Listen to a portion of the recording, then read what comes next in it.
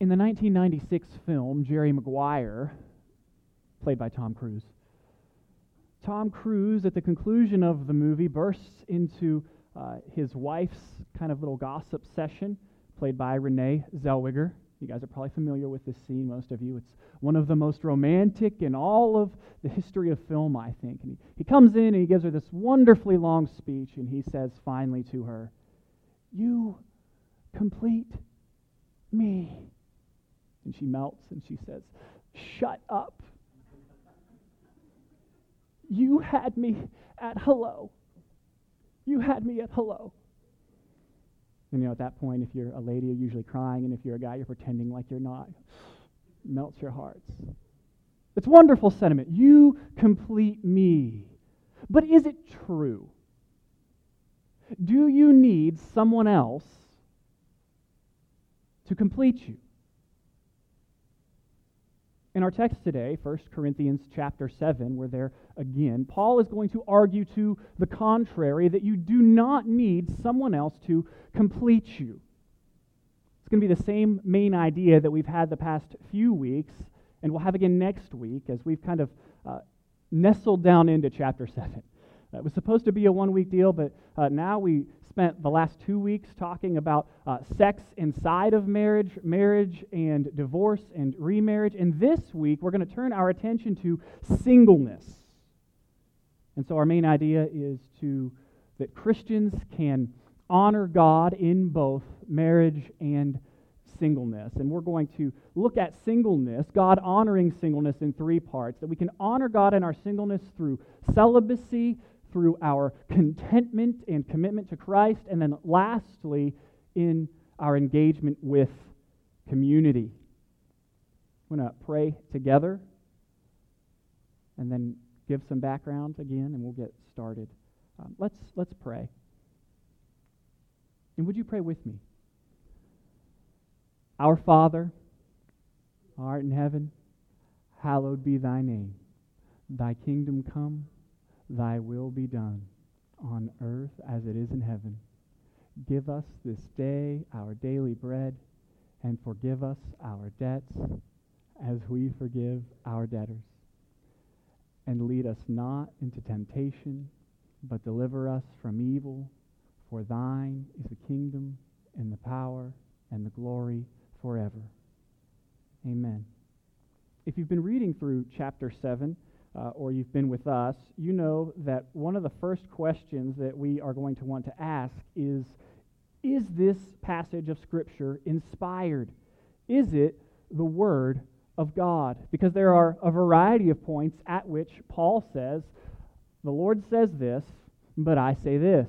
The Lord doesn't give a command, but I say this. And the answer to that question is that yes, it is inspired. It's all the Word of God. Paul isn't being carried along and inspired by the Holy Spirit 1 second and then poof, just no inspiration the next. When he uses the phrase, the Lord says, he's simply saying, Jesus says. The Lord is a title that he uses to refer to Jesus throughout his writings, and he uses that same title here in Corinthians. And he's saying Jesus in his earthly ministry addressed this particular topic, this specific situation, this way. But he hasn't addressed this particular situation. And so now I'm turning my attention to that, and I'm going to elaborate a little bit by the word of the Holy Spirit. And so he wants to be careful, as you might imagine the early church was. They want to be very careful to delineate between what Jesus taught during his earthly ministry and what he is teaching now through the inspiration of the Holy Spirit. And so the whole chapter is God's word, and we are to submit to it. The second thing that I've been drawing your attention to during our stay in 1 Corinthians 7 is that as messed up as the Corinthians are, they're almost as messed up as we are. As messed up as they are, they get this thing right. They ask Paul about the matters that they're not sure about. And one of the things he's responding to that kind of gives rise to what Paul writes in this chapter is seen in verse 1 of chapter 7. He says, "Now in response to the matters about which you wrote," and then you see the quotation marks there. This is a Corinthian saying, "It is good for a man not to use a woman for sex," or if you have a more literal translation, it's good for a man not to touch a woman. And so Paul is addressing these matters to them. They've brought this question to Paul. And so I've used this to beat my drum, which I say this all the time to you, that Christianity is personal. It's about a relationship with God. But it is never, ever private. There are aspects of your life that you might never have imagined that God would want to speak into, but He does. And His Word wants to mold you into His image, wants to make you holy. There's not in any area of all of creation, there's not any area of your life over which God does not declare mine. It's all His. And so He even has something to say to you in regards to matters of sexuality. God cares about what you do in your bedrooms or what you don't do. And so Paul actually hangs chapter 7, verse 7, over the whole chapter. It's a little, we kind of use it as a paradigm, where he's going to say this: I wish that all people were as I am, which is single, but each has his own gift from God. One person has this gift and another has that. And he's talking about two gifts. They are singleness and marriage. And we've pointed out these are gifts of situation rather than capacity. So if you are currently single, you have the gift of singleness. Congratulations. If you're married, you currently have the gift of marriage. Enjoy. And so how he's responding to this question of sex and celibacy that exists among the Corinthians is that sex in marriage glorifies God, and that celibacy outside of marriage glorifies God. Because what's happened is you have two extremes. You have the more hedonist kind of Corinthians on the one hand who are going, and he addressed them at the end of chapter 6, it doesn't matter what I do with my body, I can only sin spiritually, so if it feels good, do it. And then on the other hand, you have the more ascetic group that are saying, if it feels good, definitely don't do it because it can't be holy. And Paul is saying, both of these ideas have merit. You can be holy in terms of having sex, but you need to be married. So if you're married, have sex, right? That was the first 9 verses of chapter 7. He's saying if you're married, you need to have regular sexual intercourse. And you can only stop if you're going to fast and pray for a little while. But even then, you need to give up the fasting and praying and return to having regular sexual relationship with your spouse. Now, on the other hand, he's saying, to you who are not married, you need to not have sex. The way you honor God in your singleness is through celibacy. And this is, again, going to be a little bit of review. But the reason for that is the Bible has a much more magnificent picture of marriage and sexuality than we do. Right? In the Bible, sex is not a consumer good, but a covenant good. And we said that the difference between a covenant relationship and a consumer relationship works a little bit like this. I love Amazon. I buy everything on there, from diapers to diaper genies to wedding rings. You can even get food on there. Like, they have everything. It's awesome. Love Amazon.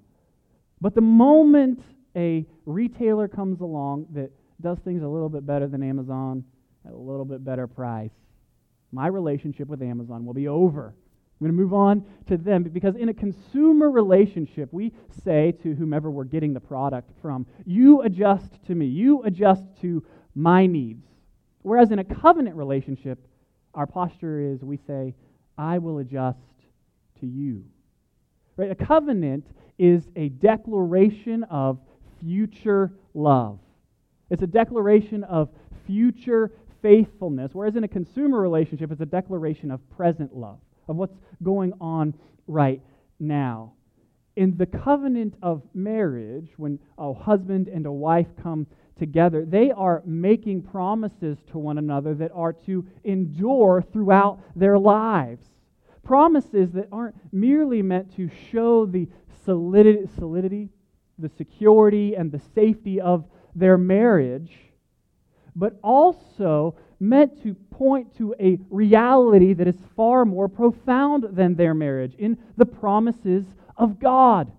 The promise of God to bring His people into His family by uniting His people to His Son through faith by the power of the Holy Spirit.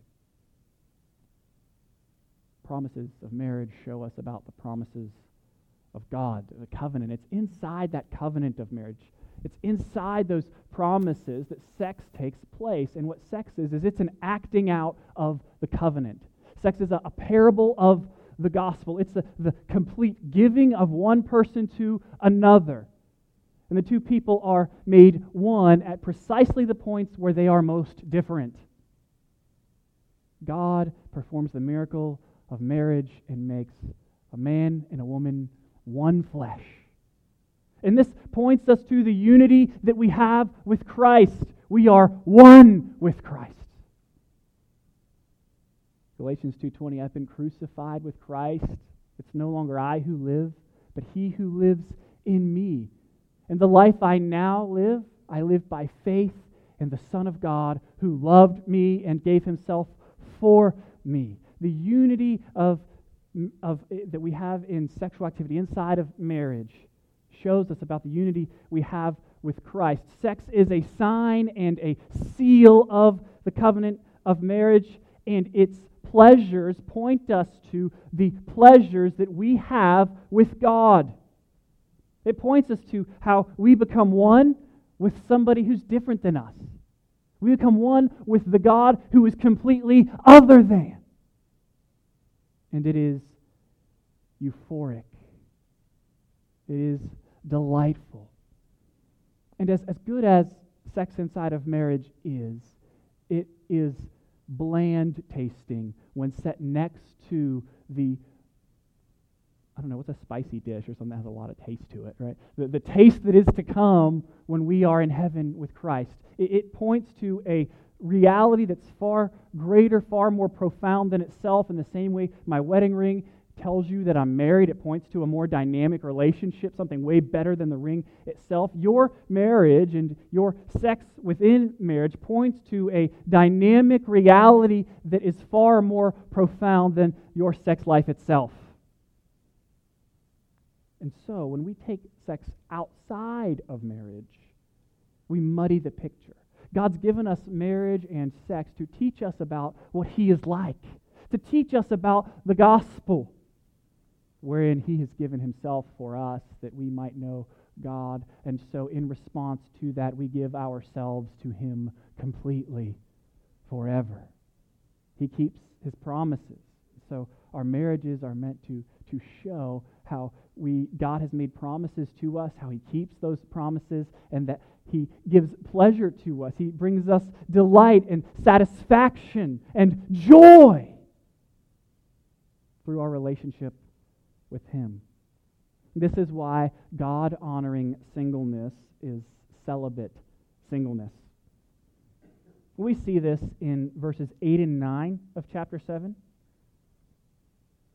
He says, I say to the unmarried and to widows, it is good for them to remain as I am. But if they do not have self-control, he is referring to sexual self-control, they should marry, since it is better to marry than to burn. Most of your translations add with desire there because of the context. I think that's true. But I also think that Paul left it ambiguous to say it's better to marry than to burn, yes, with desire, but also than to burn in judgment. Just in chapter 6, verse 9, he said, don't be deceived. The sexually immoral will not inherit the kingdom of heaven. Saying this is a serious matter. There are two alternatives. There is sex within marriage and celibacy outside of marriage if you want to honor God. Jesus concurs. I guess Paul concurs with Jesus. If you want to look back at Matthew 19 once more, we were there last week. I'll start reading in verse 3.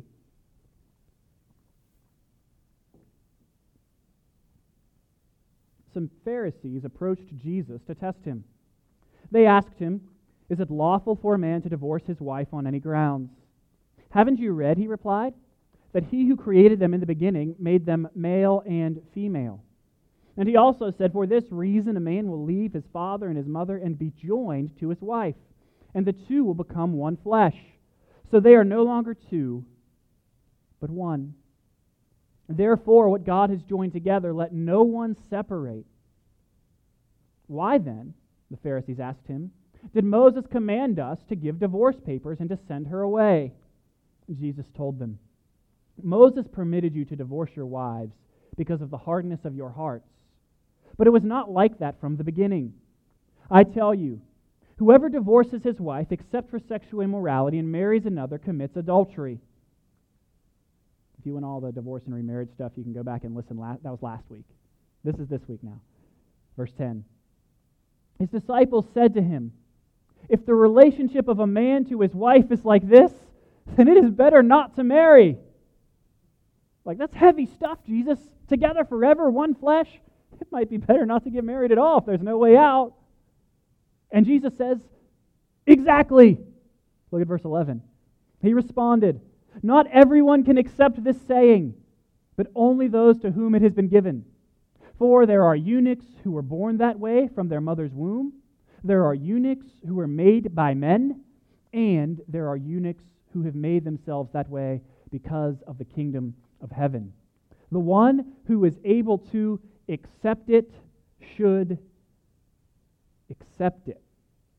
Three kinds of eunuchs that Jesus identifies. A eunuch is simply a person that does not engage in sexual activity in this context. He identifies three kinds. There is a eunuch that is made that way from birth, and so there is a genital birth defect that would prevent that person from engaging in sexual activity. There is a second kind of eunuch who's been made that way by man, which just means somebody mutilated their genitalia so that they can't have sex. Typically, this was done via castration in terms of eunuchs that would serve in the palace of the king to prevent said eunuch from engaging in intercourse with the king's concubines.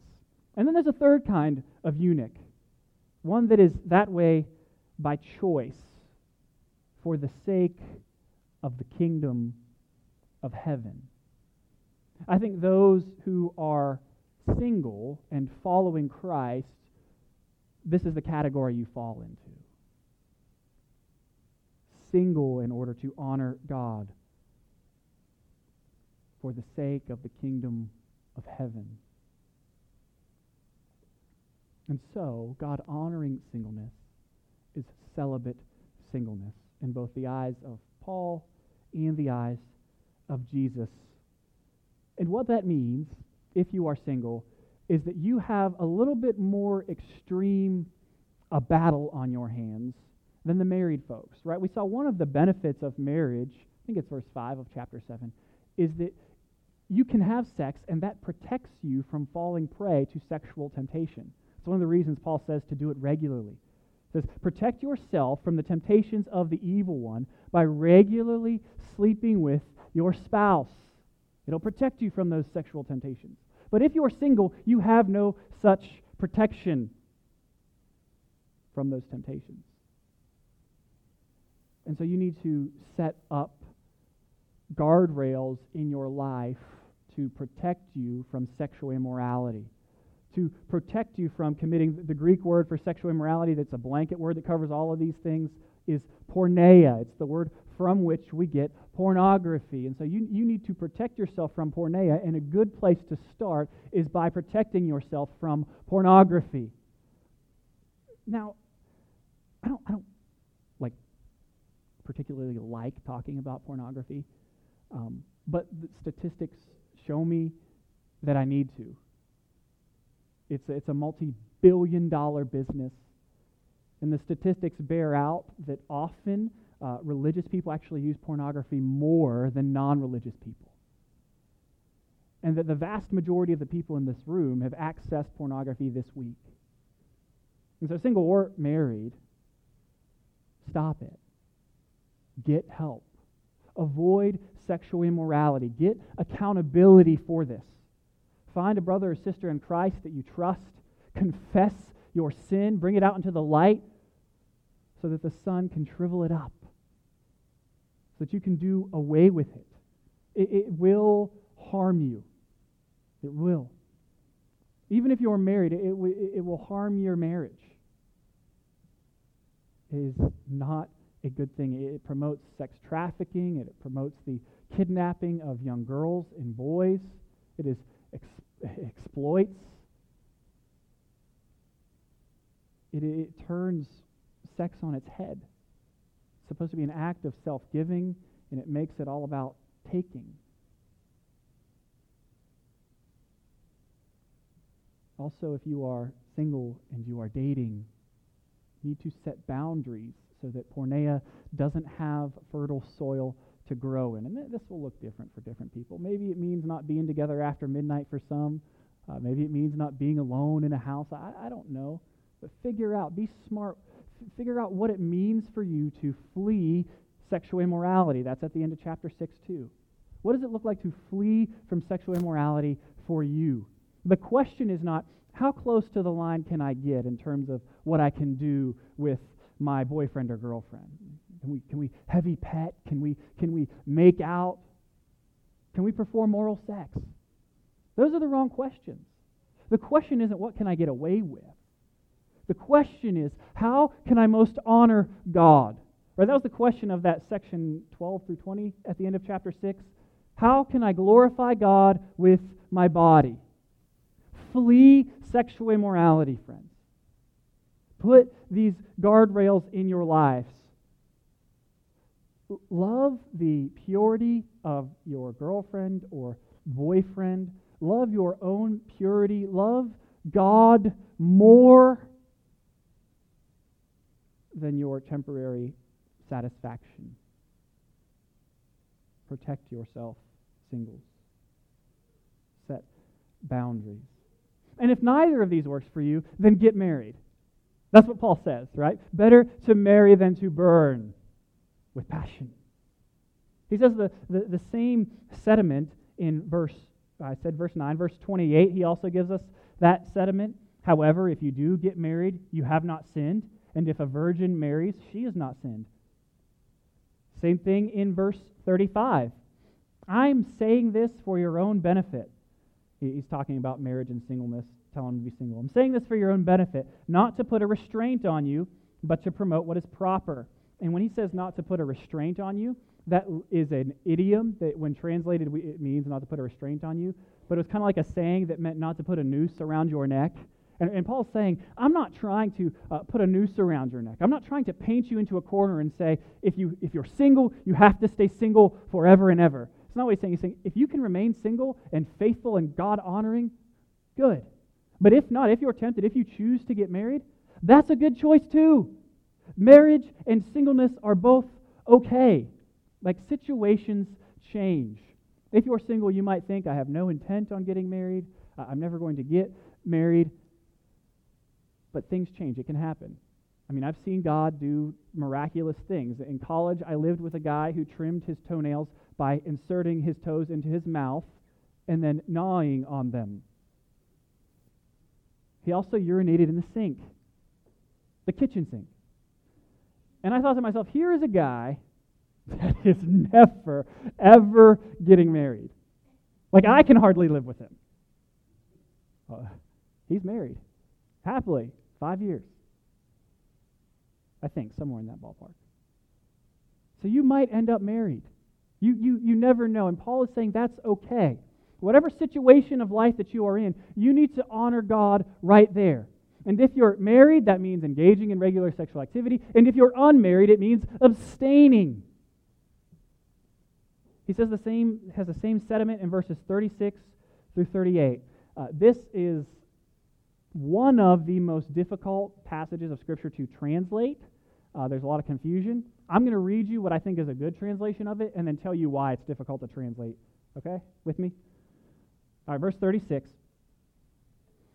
If any man thinks he is acting improperly toward the virgin he is engaged to, if she is getting beyond the usual age for marriage and he feels he should marry, he can do what he wants.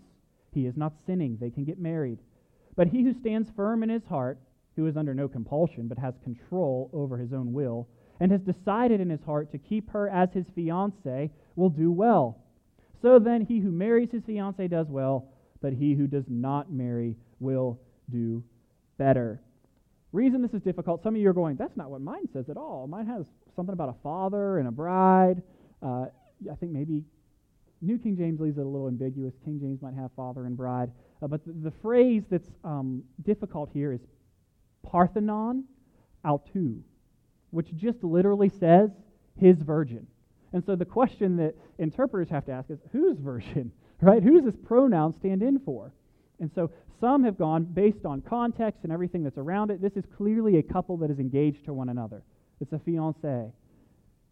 The other people have said this is a culture in which fathers give their daughters in marriage, arranged marriages. And so Paul's writing to fathers here, saying, if you want to give your daughter in marriage, that's great, but if not, don't give her. I think the fiancé interpretation fits much better. That's where most commentators land and most of your Bible translations land now.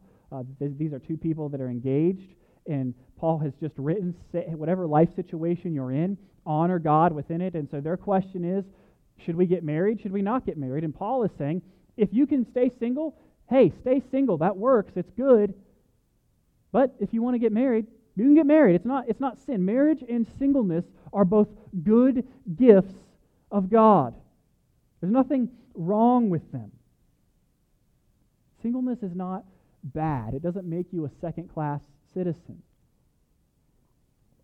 Though our culture might make you think that. Although if I could be more specific, culture would make you think not that singleness is bad, but that celibacy is bad, right? Even for your health. Like really, contemporary America can't get its head around somebody who would be both single and not engaged in promiscuous activity. I think this is really well captured in, I don't know if you ever heard of, I'm not endorsing, but the movie The 40-Year-Old Virgin. Steve Carell stars in it. But the whole premise of the movie is that Steve Carell is 40 years old and he's a virgin. And that's ridiculous, preposterous. But if you're single and you're following Christ, that's the pattern of holiness that is laid out before you. I think culture wants us to think that our fulfillment and our identity are wrapped up in our sexuality. And so you can't be fully human unless you are engaging in sex. But that's not what the Bible says. And that's not what Jesus did.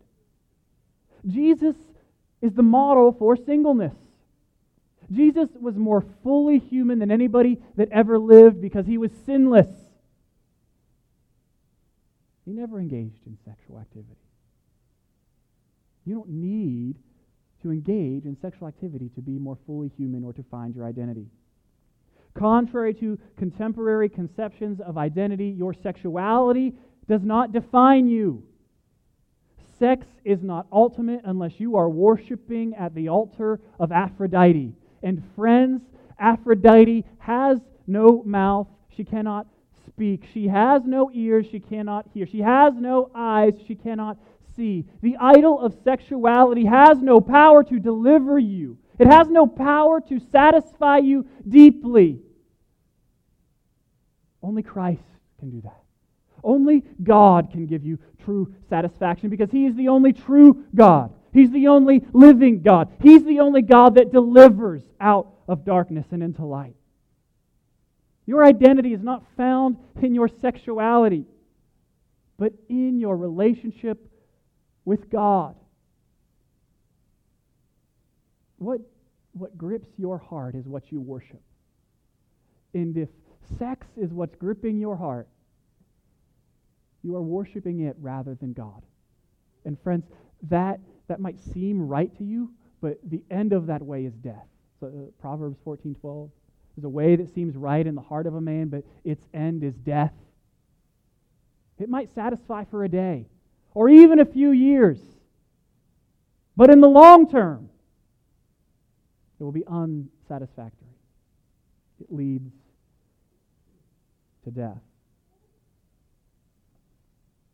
If you're here and you are someone who is a sexual sinner, married or single, I want you to know that there is grace for you. God loves you. He wants to be in relationship with you. You need only turn from your sin and put your faith in Him. Great speaker in Texas named Matt Chandler. Some of you probably know him. Some of you probably don't. There's a pretty famous illustration on this point. And so I'm going to share it with you, and then later you can get on YouTube and Google Matt Chandler, The Rose, and get a better version of it.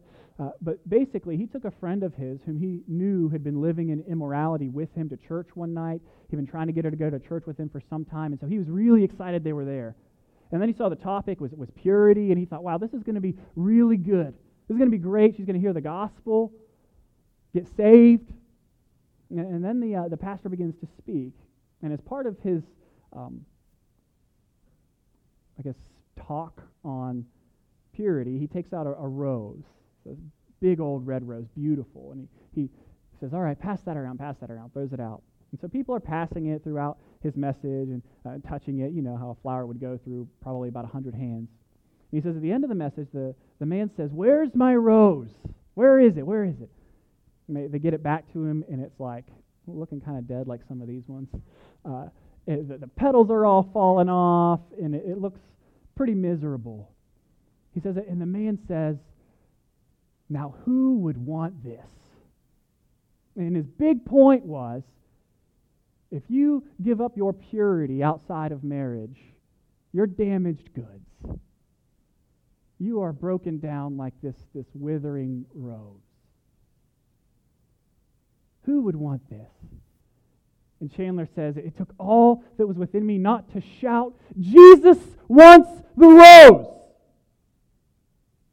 If you are a sexual sinner, Jesus still wants you. He desires you. He loves you. He wants your heart. You need only turn from the idol of sex and put your faith in Him instead. Trust Him alone. Our God forgives. He's not looking to punish you. No, He came to earth to take the punishment for you. Because what your life has earned is death and wrath. But Jesus came and died in your place.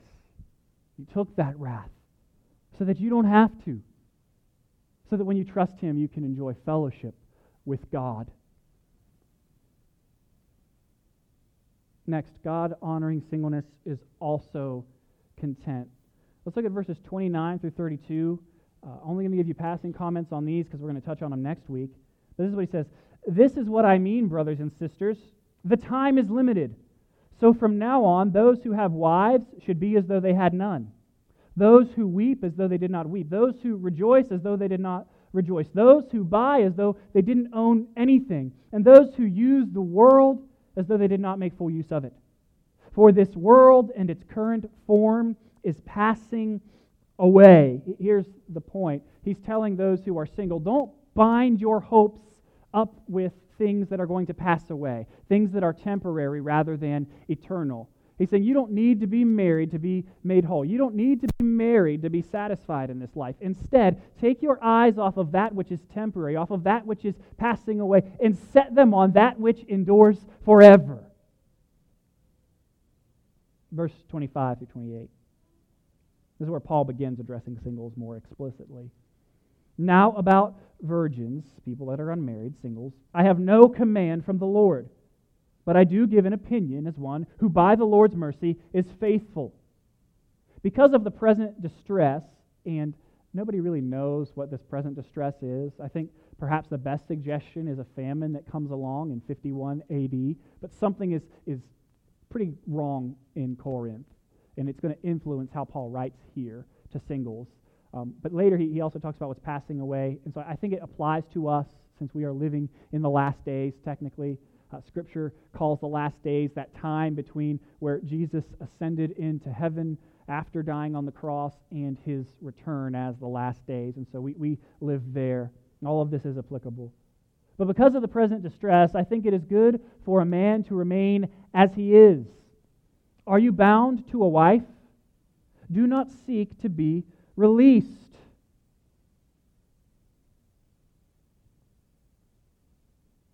Are you released from a wife?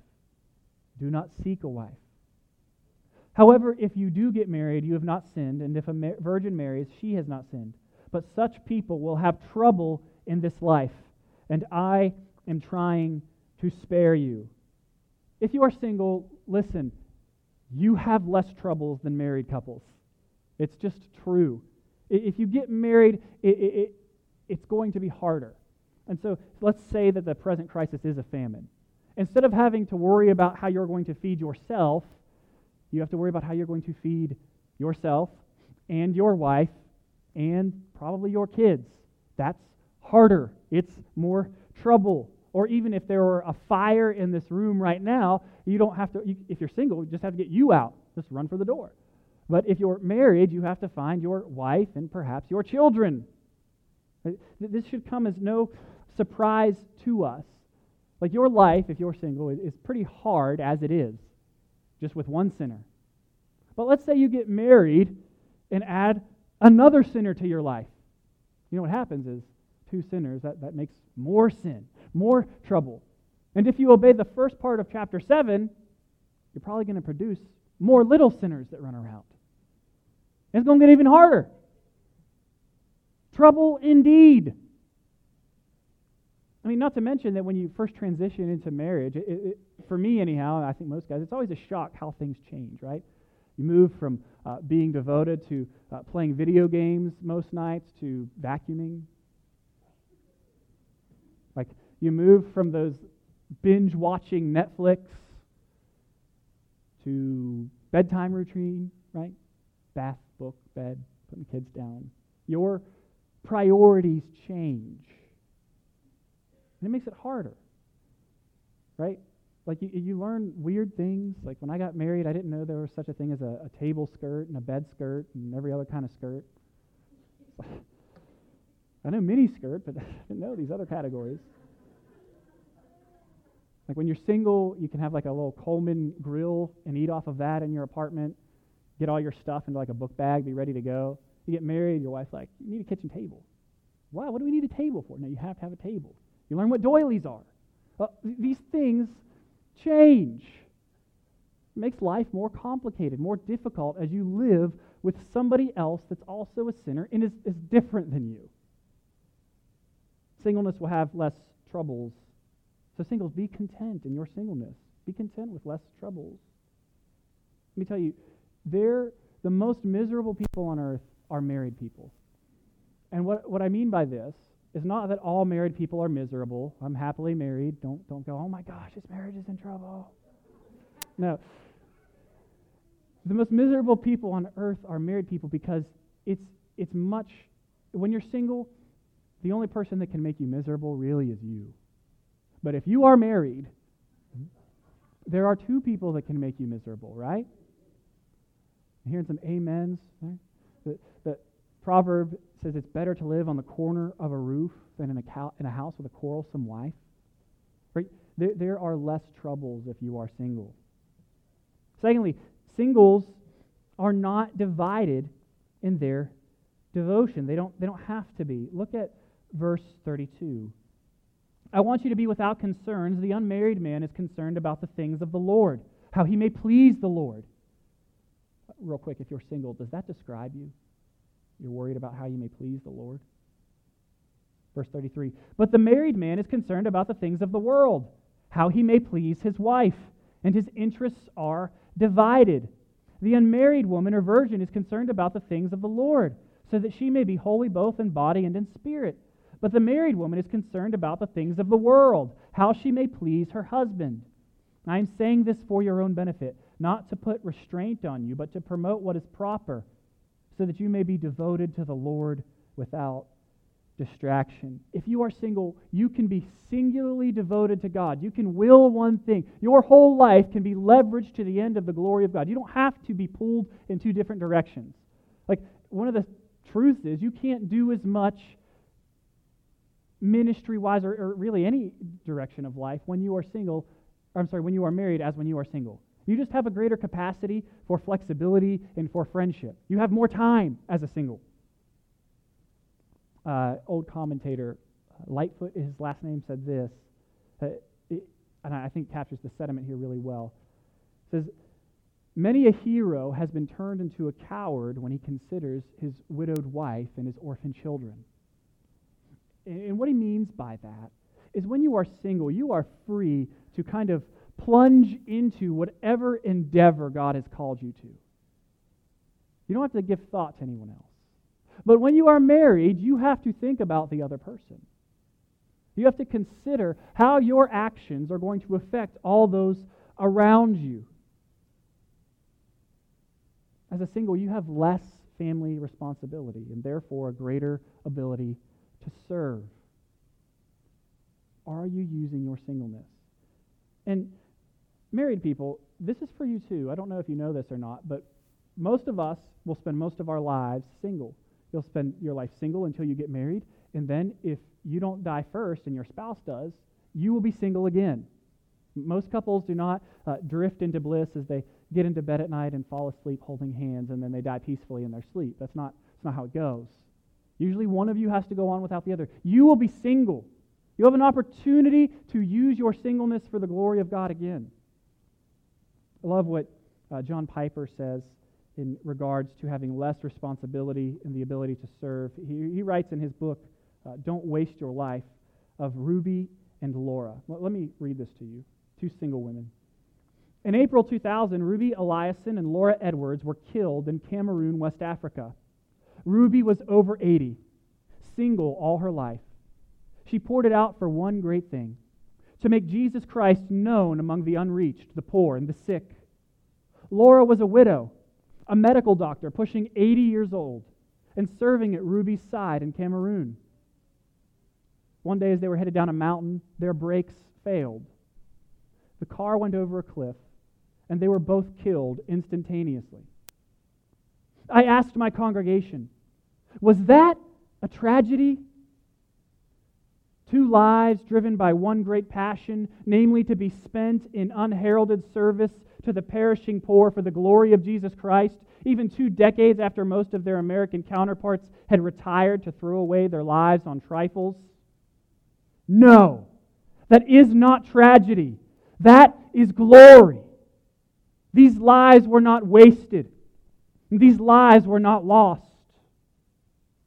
Jesus says in Mark 8:35, whoever loses his life for my sake and the gospel's will save it. Friends, don't waste your life. Don't waste your singleness. Use it in singular devotion to the Lord. And though you might be single and have more free time because you have less family responsibility, I want you to know that you do not have less family. You are part of the family of God. You're part of a community. Mark chapter 3, verses 31 through 35, Jesus is teaching. Jesus' mother and his brothers came, and standing outside, they sent word to him and called him. A crowd was sitting around him and told him, look, your mother, your brothers, and your sisters are outside asking for you. And Jesus replied to them, who are my mother and my brothers? Looking at those seated in the circle around him, he said, here are my mother and my brothers. Whoever does the will of God is my brother and sister and mother. You are part of the family of God. And so you can protect yourself against those single temptations to laziness and loneliness by pressing into and participating in the family of God. See, loving Jesus singularly means loving his people corporately. Loving Jesus means loving your brothers and sisters in Christ. I love John 13:34 through 35. I give you a new command, love one another. Just as I have loved you, you are also to love one another.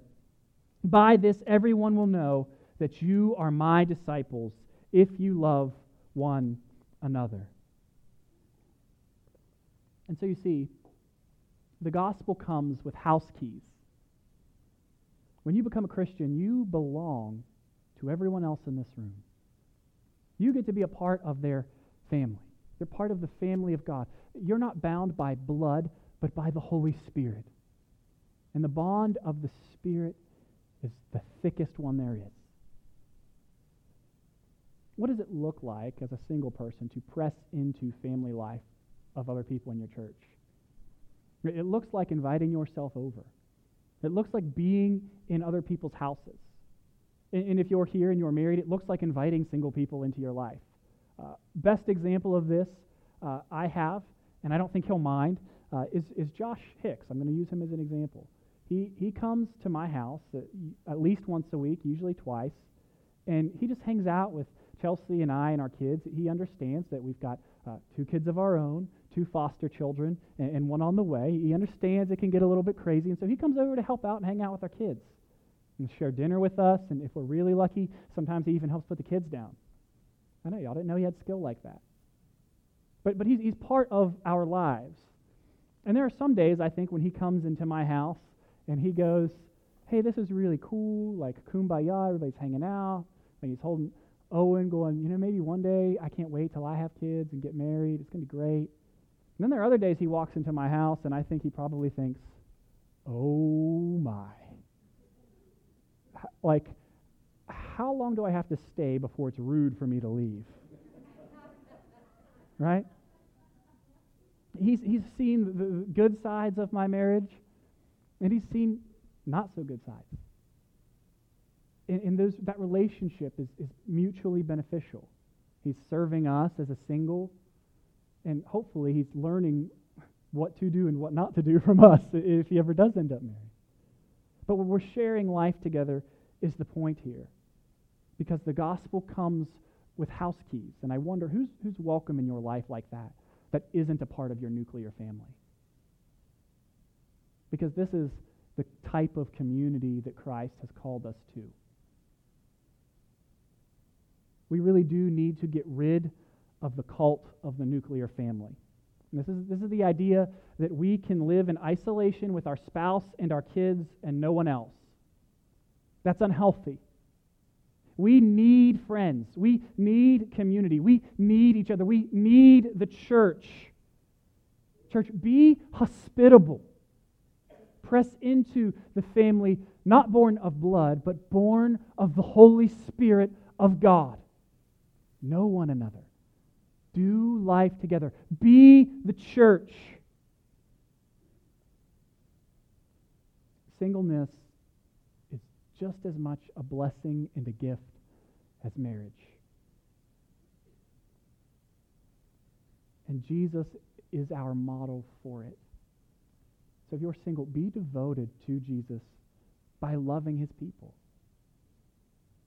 Jesus was so devoted to his people, so devoted to his church, that he laid down his life for her, died for his church. Jesus came and died so that we could have fellowship with him, but not only with him, also with one another.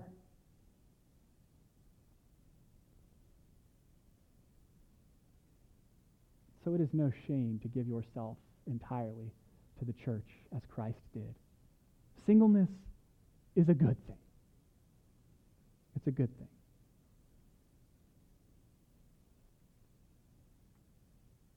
Let's pray together.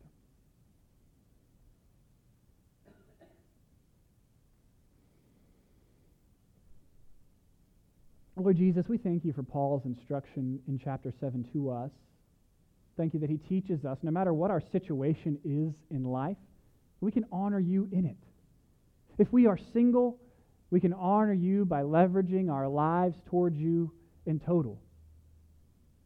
And if we are married, we can leverage our marriages to the end of making your glory known as we hold out your promises of forgiveness and faithful love. God, we thank you that indeed the pleasures at your right hand are without end. We thank you that despite the fact that we are all sinners, that none of us are perfect,